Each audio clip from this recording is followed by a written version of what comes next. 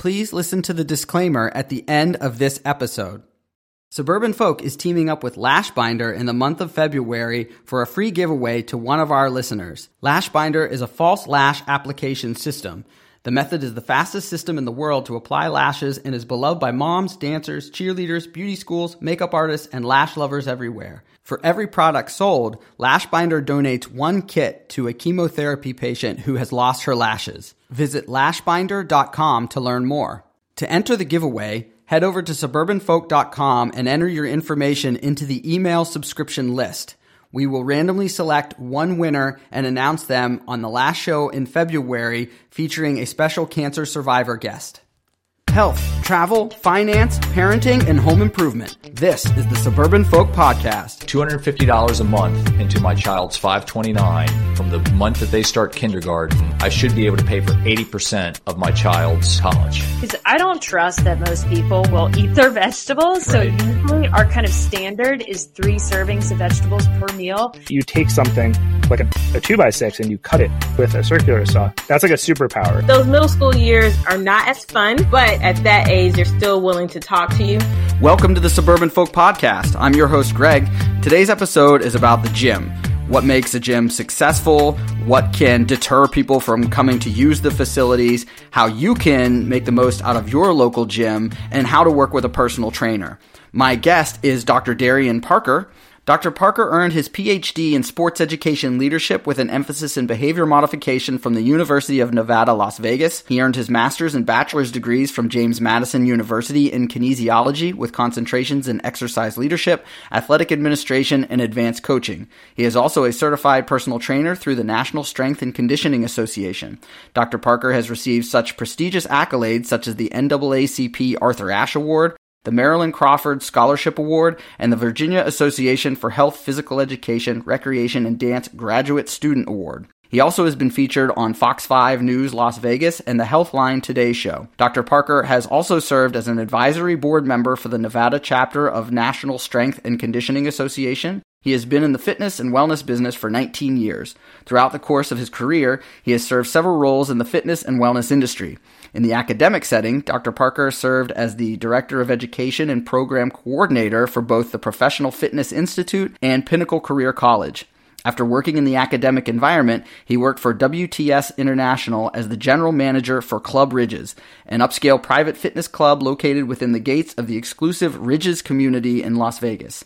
In addition to this, he served as the National Director of Fitness for WTS, assisting in oversight and support of WTS's national portfolio. Dr. Parker continues to be the private personal trainer for several leaders of prominent businesses in the United States. His new venture as the co-principal of Epic Leisure Management provides an opportunity for him to create, implement, and foster the highest levels of people-centered culture while also providing the most innovative and significant technologies and services to his clients. Thanks, Darian, so much for joining the show today. I'm excited to get into some specifics about overall health as well as designing and maintaining a fitness facility. So can you start us off by giving some more about your background and how you came into founding Epic Leisure Management? Yeah. First off, thank you for having me on the show. I really appreciate it, Greg. For me, fitness has been kind of a reoccurring theme in my life, or exercise. I grew up in a very athletic family. My father played college football. My brother played college football, and I was a track and field athlete in college. So it was just kind of like exercise had been a very large part of growing up, recreation, playing a lot of sports, and probably like a lot of people who get into fitness, it's like, well, I like to exercise. I love being active. But for me, it was more just, I realized how important the relationship building aspect of fitness could be. It's just a great platform for creating meaningful relationships.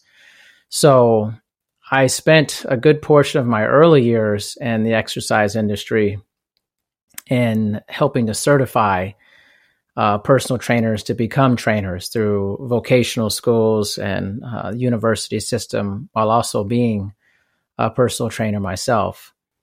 And then in the course of that journey, I came across a company called WTS International, which became a 12-year journey for me from being a personal trainer to becoming the general manager of a very high-end luxury club in Las Vegas for over a decade, and then becoming the national director of fitness for the company. So it's based in 33 countries. So I had this kind of whirlwind experience from, training to becoming a corporate executive over that time. And then I ended up leaving the company, not because it was bad. It was, on the contrary, it was wonderful. It was a great time. I just wanted to get out on top and do something else. And that's literally what it was. I said, I like what I'm doing. I love the people I'm around. I would just like to do a version of this on a much smaller level, a more boutique level, and then also do something more remotely related to my personal training services. And so that is what Epic Leisure Management came out of, which was working for a third-party management company for all those years and then deciding to build a smaller boutique-based version of that on the West Coast. Does that play into the community aspect that you were talking about? Maybe the larger the operation, the less tight-knit community you get? Yeah, I think that, my business partner and I, once we came together and really went full force with it, we made a decision that we did not want to be a big company, which sounds counterintuitive to a lot of people. I think they're like, let's grow, let's get bigger, let's make more revenue. Our thing was like, we don't really need that much money. Like, let's just be comfortable. Let's be ambitious, but let's cap ourselves. Like if somebody tries to offer us more work than our cap, we're just going to turn it down. And it doesn't matter how much money it is. We're just going to enjoy what we have and what we could service. So we felt like, at least I know I felt like in a very large company that's in many, many different countries all over the world, it's very difficult to have an effective practice. And I think it's hard for people. They see money and they equate money with success, but that's not always the case. You could be huge and make a lot of money and still not be very good, in a sense. And so I thought that our company did a very good job, but I think we did a poor job of connecting the dots in that community building, the relationships, because we're just too big. It was way too big. It's impossible to service 33 countries and not have enough staffing for that. So we wanted to have a different approach. And I imagine having that kind of an overview, you didn't get much time to be in the front lines to see what was effective, or even, I imagine something that's the most rewarding in the health industry, in fitness industry, is seeing people's gains and seeing them hit their goals. So I'm wondering if you had a large enough purview, you sort of don't get to see those individual stories. I was lucky. I got to see that because even though I became a corporate executive, I was allowed to continue to run the club that I ran at the same time. And I continued to personal train throughout the entire time, just like I do now. So I was a trainer. I was the GM of a club, and I was the national director of fitness. So I was able to have like this multi-tiered perspective of it all. Yeah, so a little bit of everything. And I imagine flexibility was key, or at least planning so that you can be as flexible to manage all of those things makes sense. And I have to ask, what is the main differences between like a private upscale gym and a run-of-the-mill Gold's Gym that the general population's going to? I would say they're not even the same jobs. They feel like they're in different professions almost. I think people get that mistake they go, oh, these are personal trainer jobs, or these are group exercise jobs. And some of the mechanics are the same, but the business is very different. And a Gold's Gym per se, that's a for-profit business. The bottom line is the bottom line. You need to make money, quarterly earnings, the whole deal. It's a commercial facility. Anything like your Gold's Gym, your Lifetime Fitness, 24-hour fitness, whatever it may be, those are big commercial entities, and it's about selling, completely about selling, hitting quotas, those things. Whereas in the private luxury-based facilities like the one I was in, which was just for people who lived in the community that I was in, it's an HOA. You're dealing with the homeowners association. You're dealing with people who live in the community. So, in a gym, regular gym, commercial, you have memberships. You can, revoke people's memberships, things of that nature, blacklist them. When they live in the community, you cannot do that. They own the club, essentially, the residents. So it's a much more customer service oriented job, especially as a personal trainer. It can be much more politically charged job because of that. But I think there's much more security in that environment because the people in those type of communities, they're multimillionaires, extremely wealthy people. You're part of their team. And as long as, you're there and you're providing the attention and the knowledge, the expertise, it's pretty much a long-term gig. There's a tremendous amount of security in it, which is what I liked about it, is you can form these very long-term relationships and not super have to worry about, I need to have 50, 60 clients. I need to be selling nutritional supplements and all that stuff. It's nothing like that, Is there also like an ongoing maintenance, for lack of a better word? Because I guess I think of the gyms that are sponsored by an HOA or part of, I don't know, like a luxury condo community or something like that. The equipment, of course, is not being used and in some cases abused as much as in the commercial gyms that, everybody can join. So is the follow-up similar, or is it sort of like you get it set up, make those connections, and then move on to another community? No, it's the goal is long-term continuation of the service. I mean, the goal is to be there as long as possible, which is very different in the fitness profession. A lot of the, your larger commercial gyms, the turnover is tremendous. And this goes back to even think of a place like an Equinox. It's very successful on the surface, and you see it out in news articles, and Equinox has its own hotel and stuff. But the undercover story is that the turnover is tremendously high, and the work environment is less than ideal from a lot of people working in the environment because it's a sales job. It's completely a sales job. And whereas in the private residential community, especially, there are some elements of selling, but it's primarily a customer service job. And part of your customer service is the clients want to know that you're going to be there on the long-term basis to work with them over many, many years.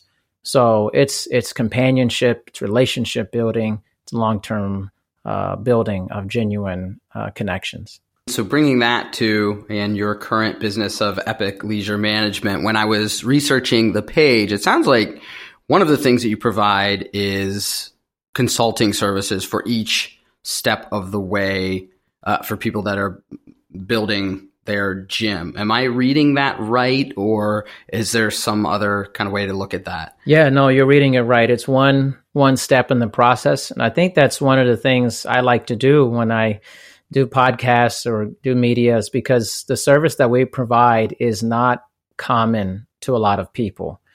If you go in a gym, you will see the people who work for that gym. They're hired by that gym. They're employees of that system. Whereas we are not that. I mean, we hire and employ people. However, it doesn't say our name on the building. It doesn't say our name inside the building or the amenity. We essentially are contracted by a developer, whether that be a hotel developer, residential developer, corporate campus, hotel owners, to run their business for them. So we are kind of the undercover entity for the amenity with that. So it's a very different situation. So we do that, but on the other end, your consulting aspect of it is we do everything from the idea of the facility or the amenity. So the design, the concept, the space program. We do the pro forma, which is the business planning, 5-year business plan, feasibility studies, looking at occupancy rates for hotels and how many treatment rooms there should be based off of that, the demographics of the community. all the way consulting through the pre-opening of the amenity. And then, as I mentioned, the turnkey daily operation of the facility or amenity. Do you have any concrete ways of measuring what makes a successful fitness center versus a not successful center, whether that's you've come in after somebody's already put something together and you're needing to be a second set of eyes, or even after you've built something? Are there certain measures that you look at to say, okay, this fits the need for the community that we were, building the center for? Yeah, I think, it's definitely two different things. I think when you start from the beginning, like currently working on a project that just broke ground with a developer, the metrics for that are going to be interesting because it's basically we're building this relationship over many years before the club even opens. And so for them, it's delivering on the goods that we're providing, whether it's doing getting the right equipment for the facility, speccing the equipment, providing demographic reports, things, just providing that information, having a solid relationship before the club opens is already a successful business. After that, it's really about one of the biggest measures is, does the club get used, especially in your luxury condos, your high-end residential amenities? Usage is one of the biggest metrics because you may have this amazingly beautiful club that nobody uses, which is always the case, especially when it's unstaffed. When a club is unstaffed, it's rarely used, the club. When a club is staffed, such as when we staff it at a club, then the rate of usage goes much higher, especially when it's done very well. So the usage is probably the biggest indicator, along with the revenue, which is merely just a symbol, primarily in HOAs, which is a symbol or value proposition of that people are like the facility and the staffing, so they're purchasing services there.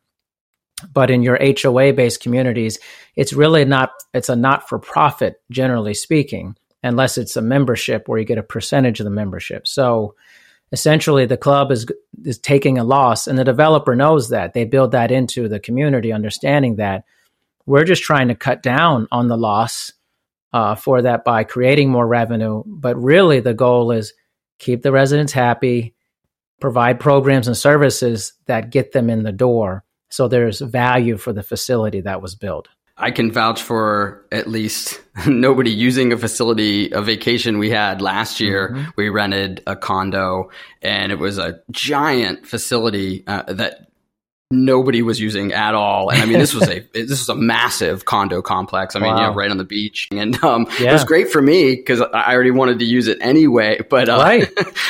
that's why I'm curious. So I wonder what it is about that one versus maybe others that do get more use. So you mentioned staffing, and does staffing include not only somebody there to, I don't know, check you in, check you out, make sure you have towels, water, Right. whatever other things, and make sure the equipment is good? Does that also include like personal trainer? Yeah, I think the biggest part of it initially is, let me back up a little bit. The biggest mistake, many of these condos, residential communities, hotels, things, the biggest mistake they make is unstaffing it in terms of the director of a facility. They'll often staff a front desk person to provide many of the things you just mentioned, but there will be no leadership. There will be nobody driving the actual programming and services. So often what you get, which is this weird conundrum now in fitness and wellness, condos, hotels, private residential communities now all know they have to build beautiful monuments to health and wellness. So they spend all this great money, capital, in building these fantastic facilities, and then they forget that there should be people in it. There should be staffing in it. And the reason they do that is because they don't want the payroll. Or they think, well, build it, and they think it's Field of Dreams, and people will just come. If I build it, they will come. It never happens that way. And so our job is often to provide evidence and convince the developers like, hey, you're building a 60,000 square foot club in a condominium community. You're not going to staff that? That place will be garbage within 2 hours. The minute you open it, will be dirty. You know, there'll be stuff all over the floor. There'd be maintenance nightmares and issues, and you may hire front desk staffing, but that person's not going to care about your club that way. It's a minor job for them. They don't care that much. So as you experienced, you went in a place that was empty. That is very common. And these beautiful complexes near the beach or, you know, wonderful forest areas. It's just the developers. They said, we've spent the money on making it beautiful, and we're going to try to save money by just not having it staffed. And it's a huge mistake, and they know it. They always know it when we talk to them. They're always like, yeah, we should at least have a director. Like, nobody just shows up to a gym. It's one of the activities that people hate the most to do. It's not comfortable for them. So you have to make them feel like it's a community, you know? I wonder for the people that are self-motivated enough to go to the gym, especially again, if you're going to more affluent areas, you're also having to consider people that are just buying their own equipment and creating their own home gym. How does that play into the overall consideration for what you set up? Good question. You know, when I started working in the luxury fitness industry, that was definitely something that we would talk to residents about. And many of them would tell us, you know, we built this beautiful home gym, and some of them were bigger than the ones, the community facility that we had. You know, we're in a 9,000 square foot facility, and some of them had ones bigger than that in their homes. It's ridiculous. But they never used them. They always felt they never used them. It's a constant theme. They would come to the club, and they came to the club because there was staffing there. There was somebody to talk to them. There was engagement. And often what I found in these, especially very high-end communities, is that people are very lonely.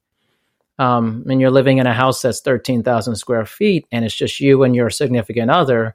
It's very lonely. And so they come to the club to get the socialization. That's the secret sauce, is connection, being with other people.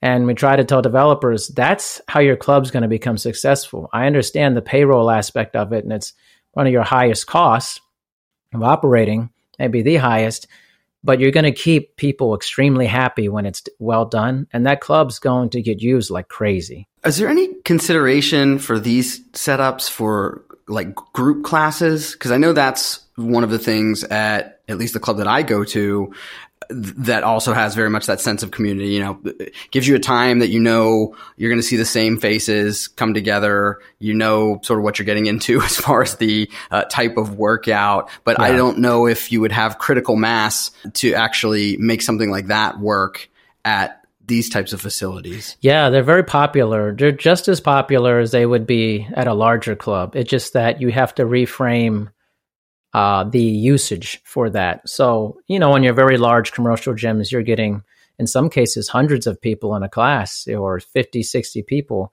In these environments, you're looking at kind of your 8 to 12 people is really good, which sounds funny coming from that number. But it creates an actually more intimate group exercise environment, a very much like everybody really gets to know each other. Those are considered very successful classes in that range of people.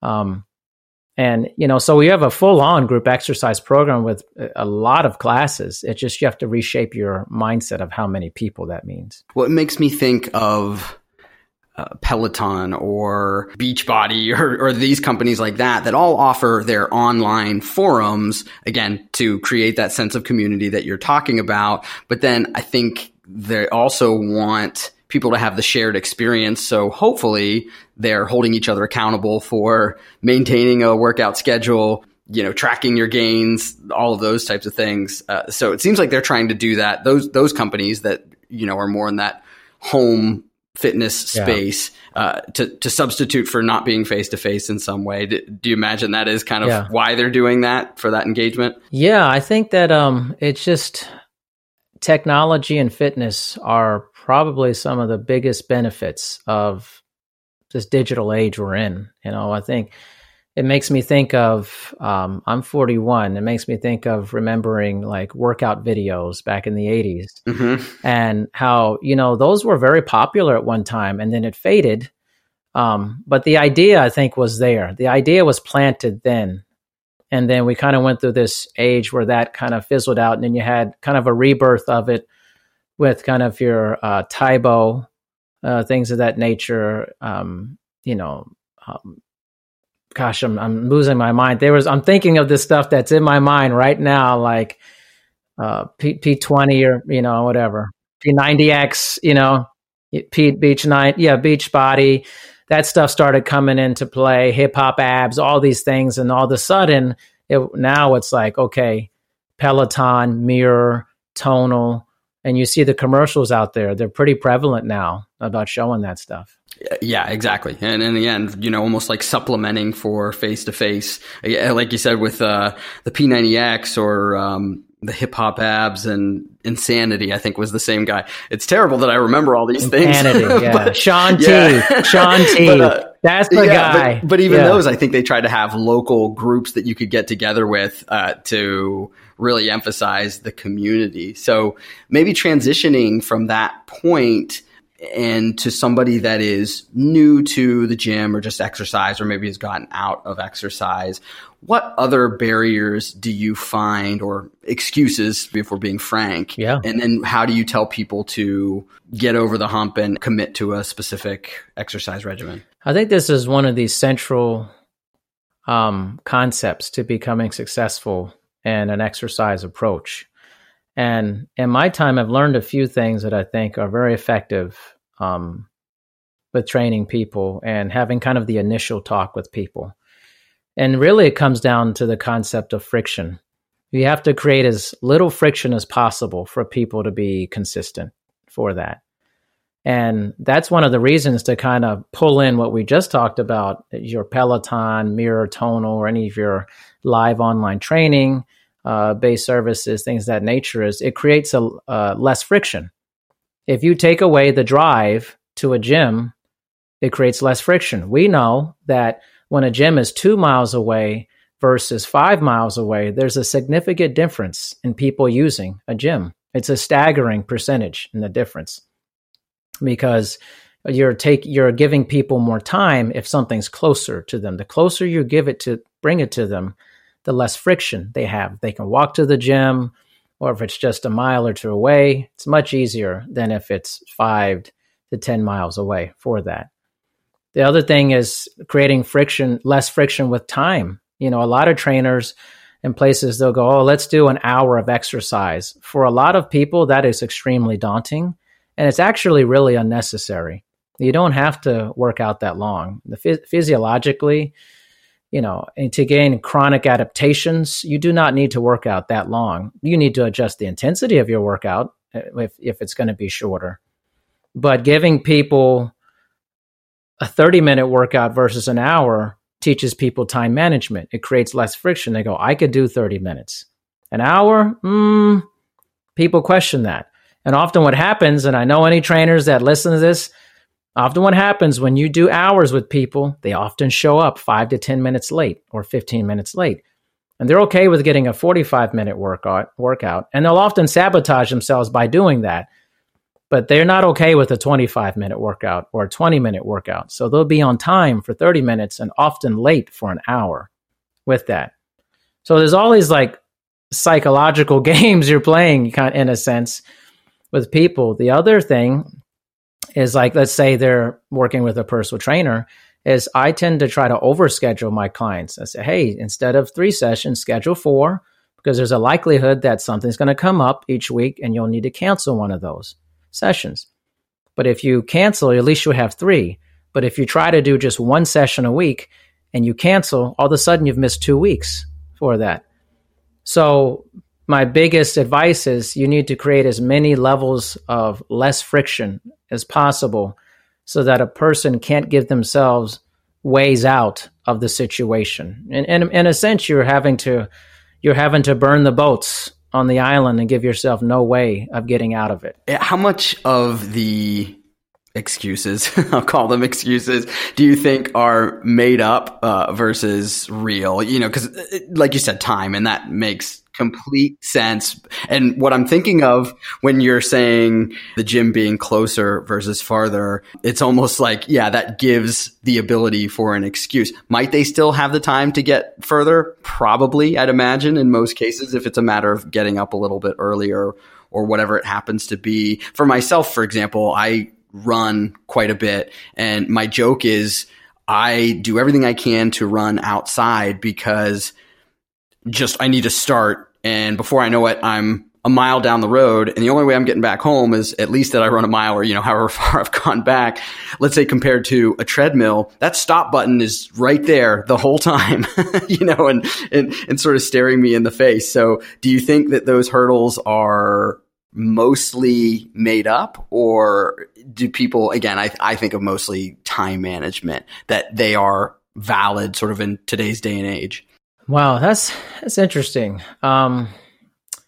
Good question. I've definitely thought about this maybe in the depths of my mind and not verbalized this completely, but I have no problem telling the truth, my truth, and being open-minded about it.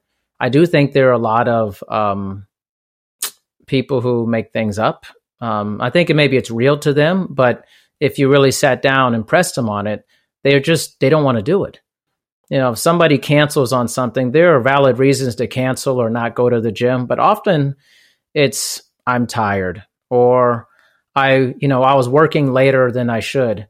And then I just, I provide examples when people tell me things. I'm like, listen, my brother is a full-time hip hop artist. That's what he does for a living. He has 2 sons that he takes care of by himself, and he doesn't get done with all of that until 11 o'clock at night. And he goes to the gym at 11 every other day.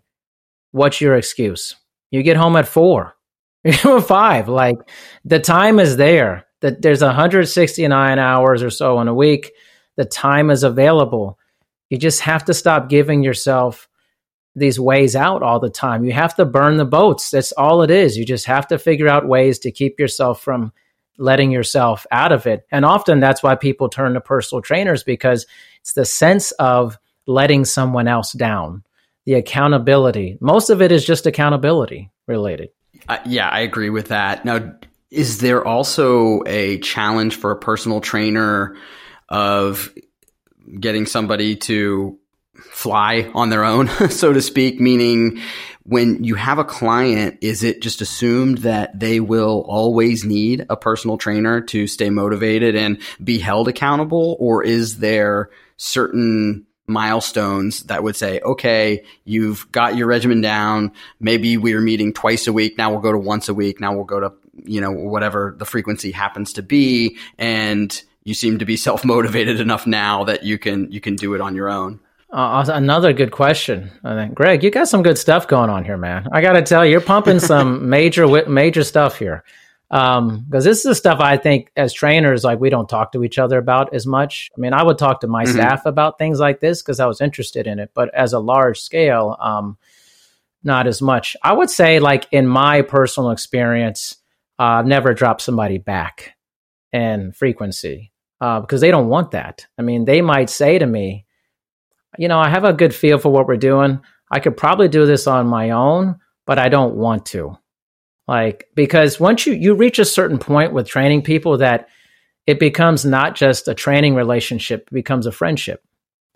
And so all of a sudden, you don't become like less of friends over time. You keep like having, and in my case, people want more over time.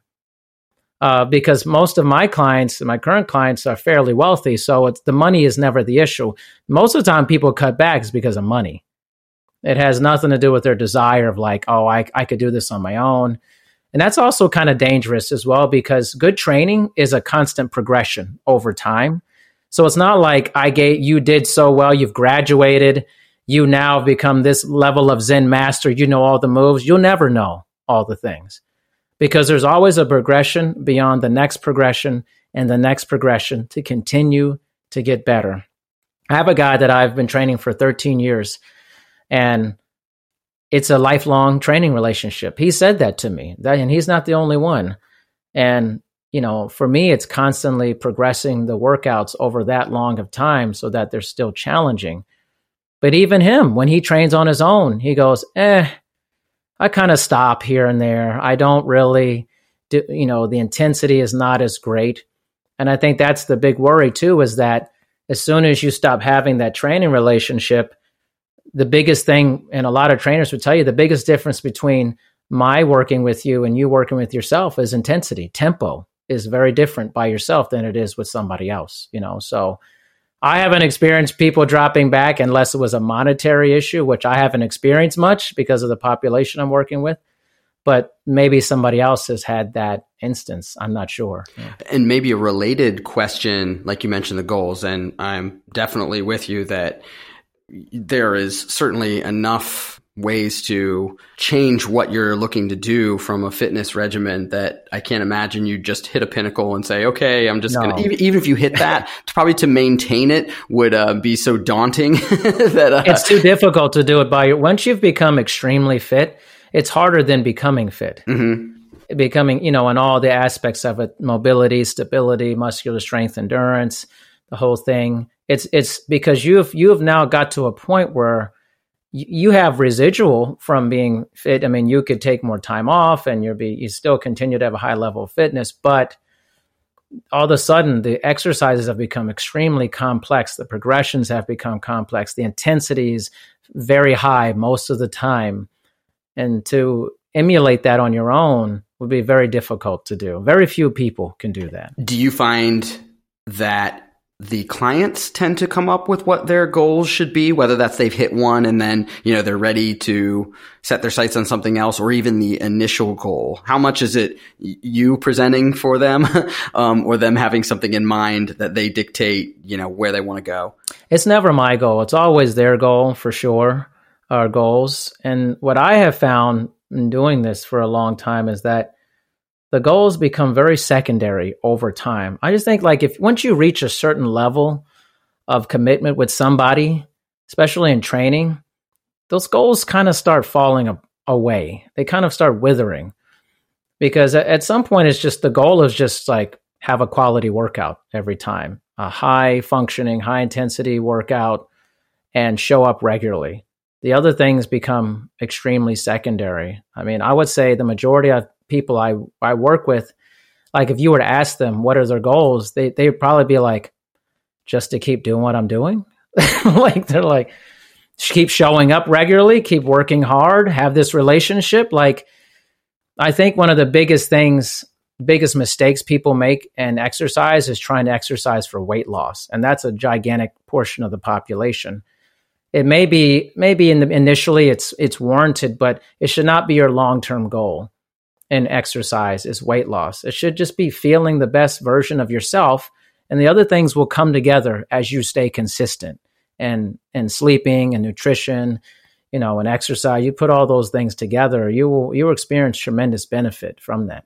It seems in the more recent news when talking about the standard American diet, which we know is not great, and almost like there's an inverse relationship between the health food industry and the fitness industry in that, maybe the fitness industry doesn't want to talk as much about the dieting because the suggestion is it has more to do with people's weight gain than just not working out enough. It sounds like you'd probably agree. Well, I think over my time, I've learned some very key aspects of this. I think they're fairly universal, but one, scientifically, you would have to exercise an inordinate amount to make a large difference in weight loss from exercise.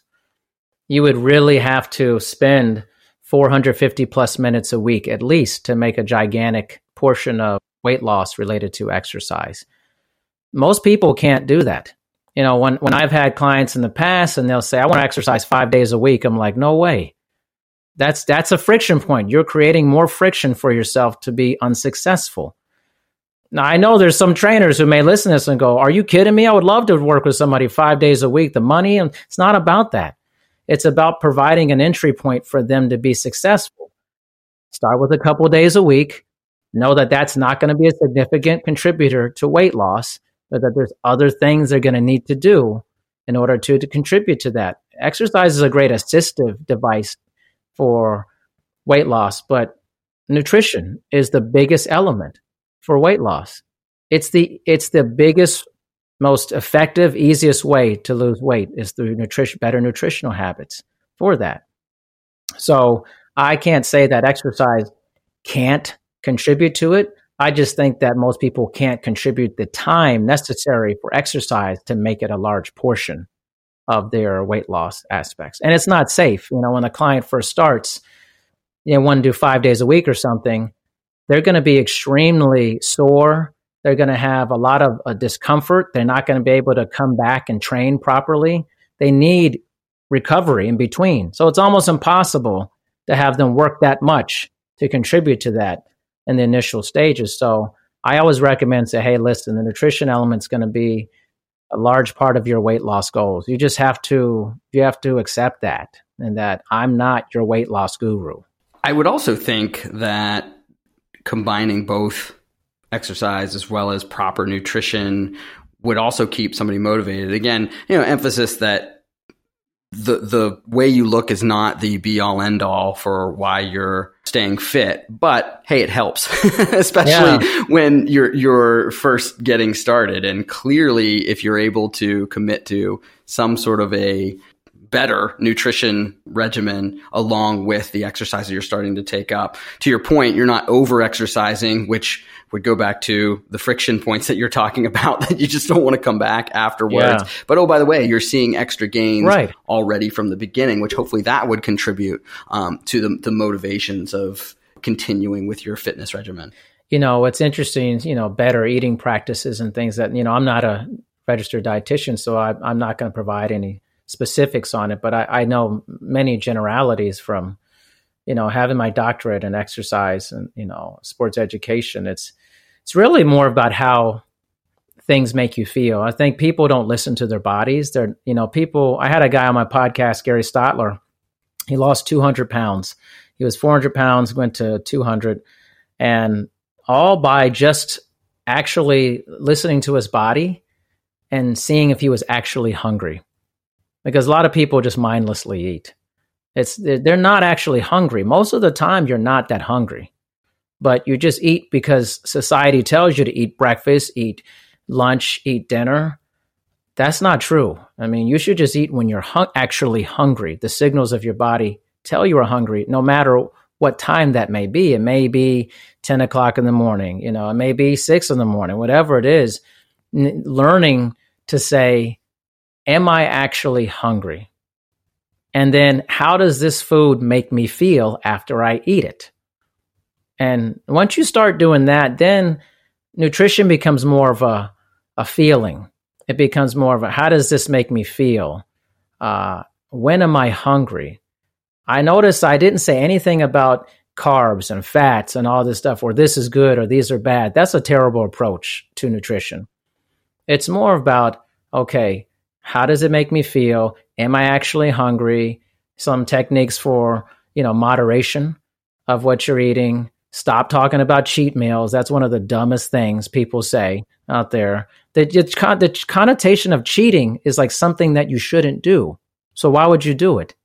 You know what I mean? Like, it's a really bad word in a sense of it creates a poor sense of what it means for that. And maybe say, I'm going to indulge myself a little bit, but cheating, like that has a very bad connotation, and words are important to us and how we receive them. What I have found, which is similar to what you're talking about of just reading how your body is reacting when you eat, is when I am doing what I'm supposed to be doing as far as what I eat, and like you said, not mindlessly eating, then if I do have, just use the term cheat day, or, go and have something that I don't usually have, like fast food or something else, if I haven't been eating it on a regular basis, it makes me feel worse. You feel horrible, don't you? You do.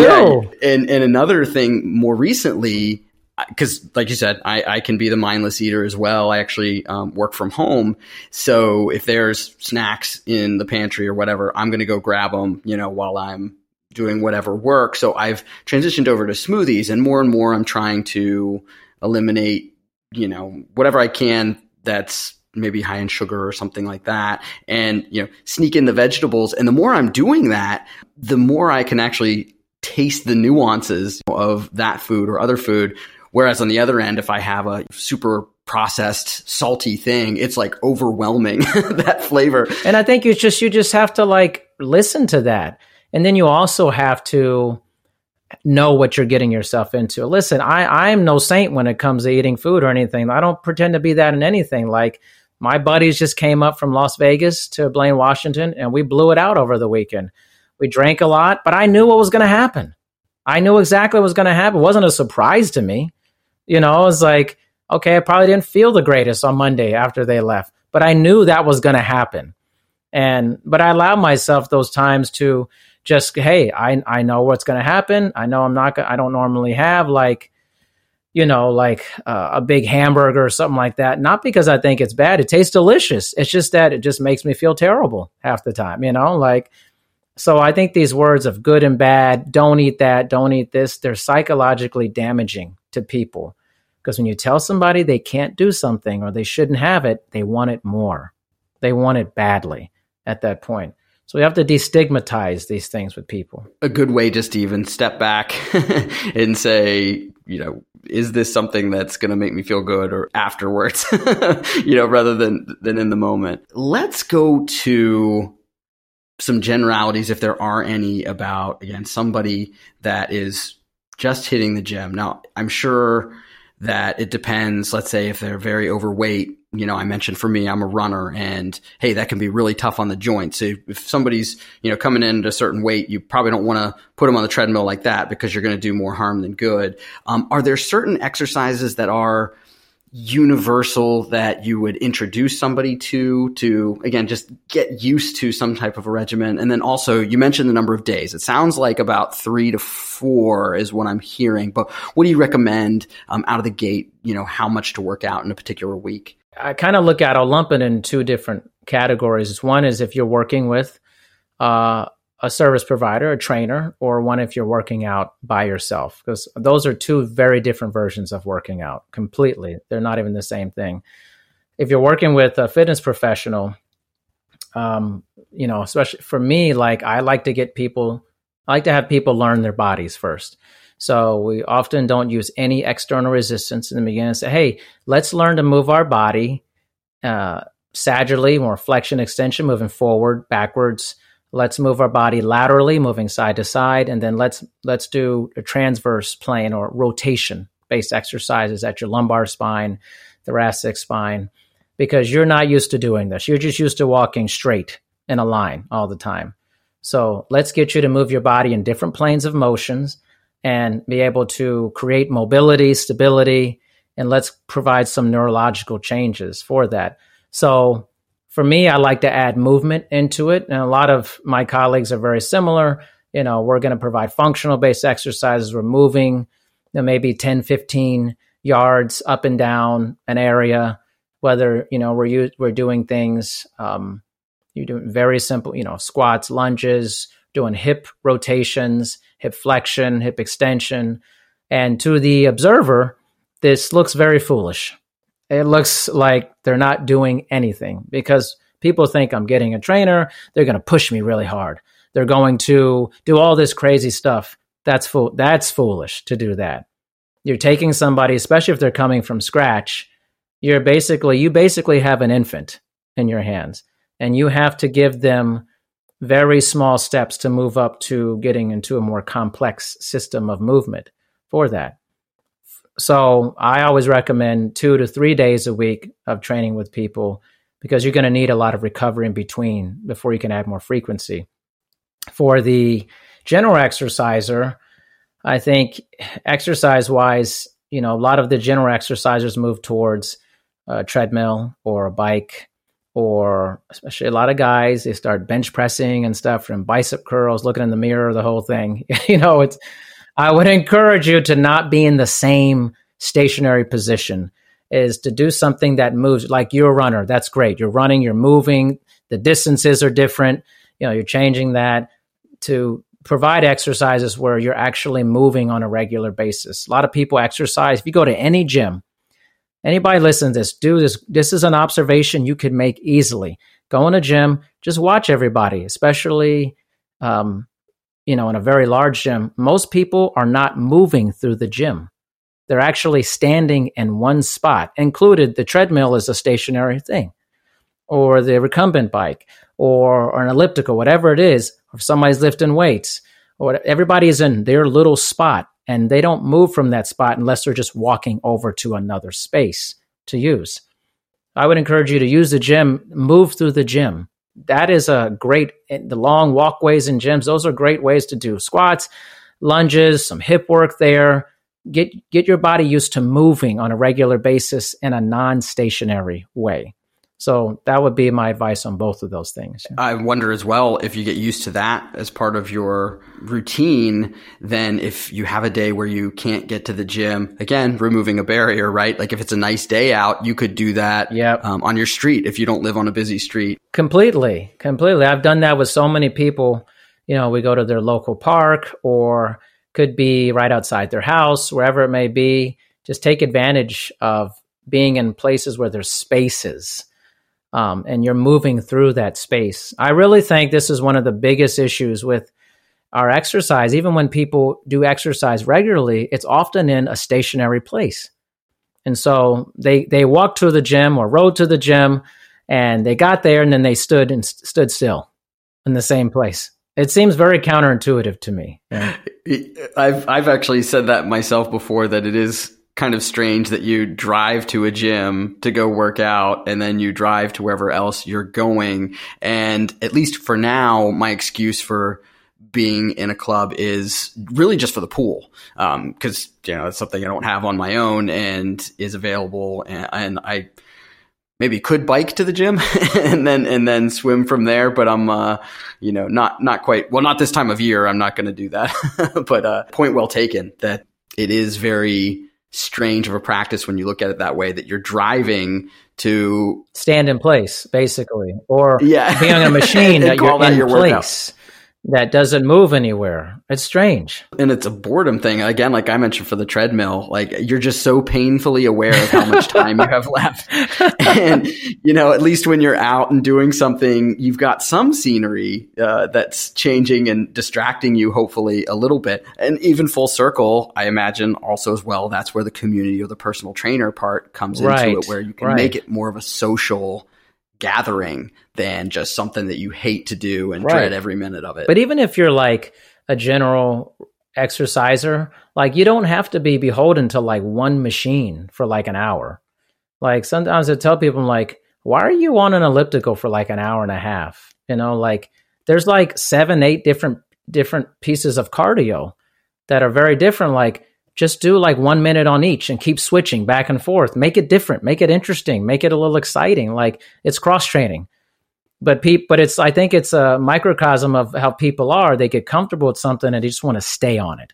Just want to do that one thing that feels good. It's not too bad. I don't want to switch.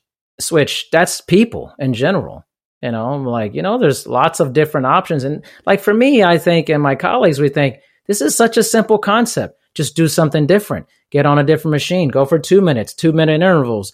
Hard on this machine for 2 minutes. Recovery on this machine for 1 minute. Hard on, and when I tell people that, they go, I never thought of that. I'll be like, it seems so simple, but we're creatures of habit, And also, I'm probably guilty of this to some extent. You don't want to look like you don't know what you're doing. I mean, there is that stereotype in the gym. So you just gotta suck it up and ask people, whether it's people that work there or somebody that you think has a good workout regimen, do that. But don't let that be, a detriment. And then again, that becomes your excuse for not going anymore because you don't like the thing you're doing over and over. Yeah. This isn't high school. I mean, it's it's like, I mean, you're a grown adult, man.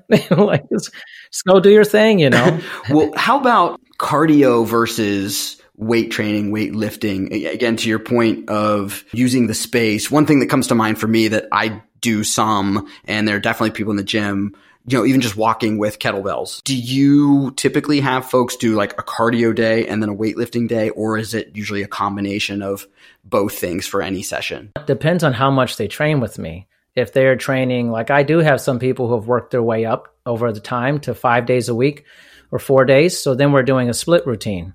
So at that point, we're trying to do 2 days on, 1 day off, 2 days on, or, Monday is, or Tuesday is upper body with movement, Wednesday is lower body, or Thursday is cardio, Friday is mobility. I really change it up quite a bit, because the biggest mistake is people confuse their bodies. They say, I see this all the time in gyms. It drives me nuts. Is when people will be like on like a treadmill, and then they'll get off and start doing bicep curls. I'm like, what? I'm like, that makes no sense chronologically. And the order of your exercise is critical. People don't understand the order of what you do is incredibly critical to the results that you get. When you do it, the first thing you do will always be the most effective thing that you do versus the last thing that you're doing. There's clear research to back this up for that. So I really talk to people about, hey, listen, if you're training a lot with me, then like tomorrow, I have a cardio day with one of my clients, and he knows that every Thursday is cardio. Every Saturday is heavy upper body resistance training. Every Tuesday is lower body mobility and stuff. We want to make sure that our body knows exactly what we're doing that day, and that our body has the understanding of this is what we're working towards. So we separate those things out. If they're working with me once or twice a week, which I don't recommend, but if they absolutely have to do that, then we're going to have to combine it a little bit more. But even then, I'm not mixing cardio and resistance training back and forth. Those are separate sessions within a session. Okay, that makes sense. And I know I have experience through some trial and error doing crunches and push-ups after a run or something like that. And obviously there is a big difference when you've spent all that energy doing the cardio activity, that you're not getting the same results that you would be if you reserve that first part of the workout for especially if it's, I think, a weight training. So before I get you out of here, maybe even going full circle, one other question I had, you mentioned sports being a big part of your life growing up. And as I'm getting, older and there's the adult leagues and stuff like that, do you have any stance on, should that be part of somebody's fitness routine? Is there a certain age where, for example, I think of like, if you're not doing sprints and then you go on the basketball court, you're just asking to like pull your hamstring or something like that. Do you have sort of any stance on like the adult sports and when maybe it's time to hang it up? Hang it up? Oh man, this is so good. Greg, I have to tell you, lots of great questions, man. Really good. Bravo to you. I think it's a tricky thing. Like, I'm 41 and I would never enter into an adult league of basketball or flag football unless I started working my way up to those movements initially. I think, everybody laughs at kind of the 50-year-old guy who tries to go play pickup basketball, or 40-year-old guy, and then he just like blows his knee out. I'm like, yeah, he blows his knee out because he's done no training for those movements. You can't just roll into it. I think they're great to do, but I think this is my honest stance. Like, I literally try to find things that I'm not going to like blow my ACL out on. Like, I'm going to be in like bowling leagues or something. I'm like golf or something, I'm like, but if I really was like, if right now I was like, yeah, I'm going to get on a pickup basketball team, I would start training for it. I would start doing cutting based movements, drills and stuff. I would work up to it. You can't just roll out there the first day and like expect to go full speed. That's like, you're literally going to hurt yourself. It's like 100%. It's probably going to happen. That is really what my perspective 100%. That's what my perspective is. But man, when you see some of those guys go out there, it's like, are you sure this is the best thing you should be doing? No, and they're not training. They're not doing anything. Just roll out there. The guys with big guts rolling out there playing, shooting hoops and stuff. I'm like, oh, it's good movement and stuff, but please, like, don't sprint. Like don't the soft tissue injury is coming, man. And then that goes into some of the other concepts we've been talking about, that you're probably going to be pretty sore the next day, that you're not. Oh my gosh, you're going to be destroyed. You're going to be destroyed. You're like, I used to play basketball all the time. Like, like 20 years ago. Yeah, right? yeah, exactly. Well, different now. Darren, again, I really appreciate it. And before we go here, do you want to go ahead and give folks your contact information, where they can find you on social media, and if there's any like upcoming events that you have that you should let folks know about? Yeah, I keep my contact stuff really simple, I should say. It's just DarianParker@gmail.com if you want to contact me on email. And then I'm primarily just on LinkedIn. So again, just type in my name. You can find me on LinkedIn. And that's primarily it. The other event-wise, I wouldn't say there's anything event-wise coming out that will be open to the public. I am hosting a podcast retreat in May, but that's just for guests of my show coming to. So, other than that, I'm just living the dream, man. I'm enjoying my life, staying active, and meeting great people, and that's really what it means to me, Yeah, that sounds great. Well, I appreciate you taking the time with us. We will be in touch. All right, thank you, Greg. If you enjoyed this episode, please leave us a review on Apple Podcasts, Spotify, Google Play, or wherever you get podcasts. If you'd like to be notified of future weekly episodes, please hit the subscribe button. If you'd like to help us further, head on over to suburbanfolk.com and sign up for our email list. There's also a donate option where every dollar received helps us make a better show for you. Thank you. Suburban Folk is part of the Pod All the Time podcasting network with 11 other great podcasts. This podcast is for educational purposes only. It is not designed to diagnose or treat. When beginning any exercise program, it should be reviewed and discussed with your medical professional prior to beginning. Information on this podcast is not designed to replace medical treatment.